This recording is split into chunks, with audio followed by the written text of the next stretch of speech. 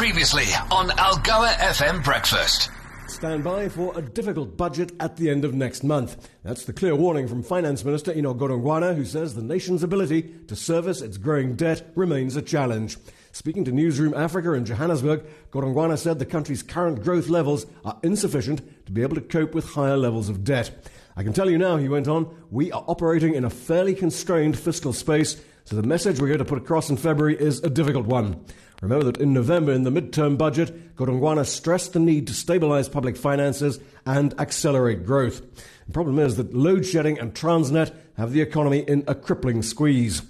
On the subject of Transnet, two coal trains have collided, closing the country's main coal export corridor into Richards Bay.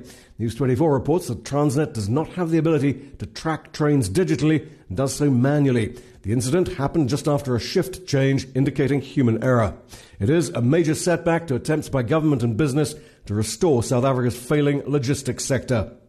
On a brighter note, the country's biggest solar battery system is online and has been feeding the grid since the middle of last month. My broadband's reporting Skatex Kenhardt hybrid solar and battery facility in the Northern Cape, which has an installed solar capacity of 540 megawatts from 3 plants. Its massive battery system can output 225 megawatts of power, with 150 megawatts at night and throughout the year.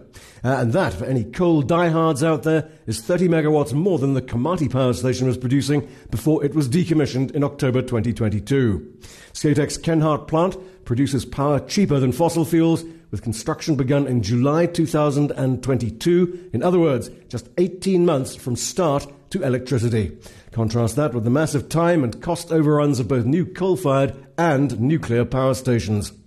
On the markets, another down day for the JSE, with the all-share index down 0.8%, the top 40 down 0.9%, London's FTSE down 0.4%. No American markets closed for a public holiday. Tokyo this morning down 0.8%, Hong Kong down 1.9%, Sydney down 1.1%. US dollar slightly firmer, 109 to the euro, the rand 1878 to the dollar, 2051 to the euro, 2382 to sterling.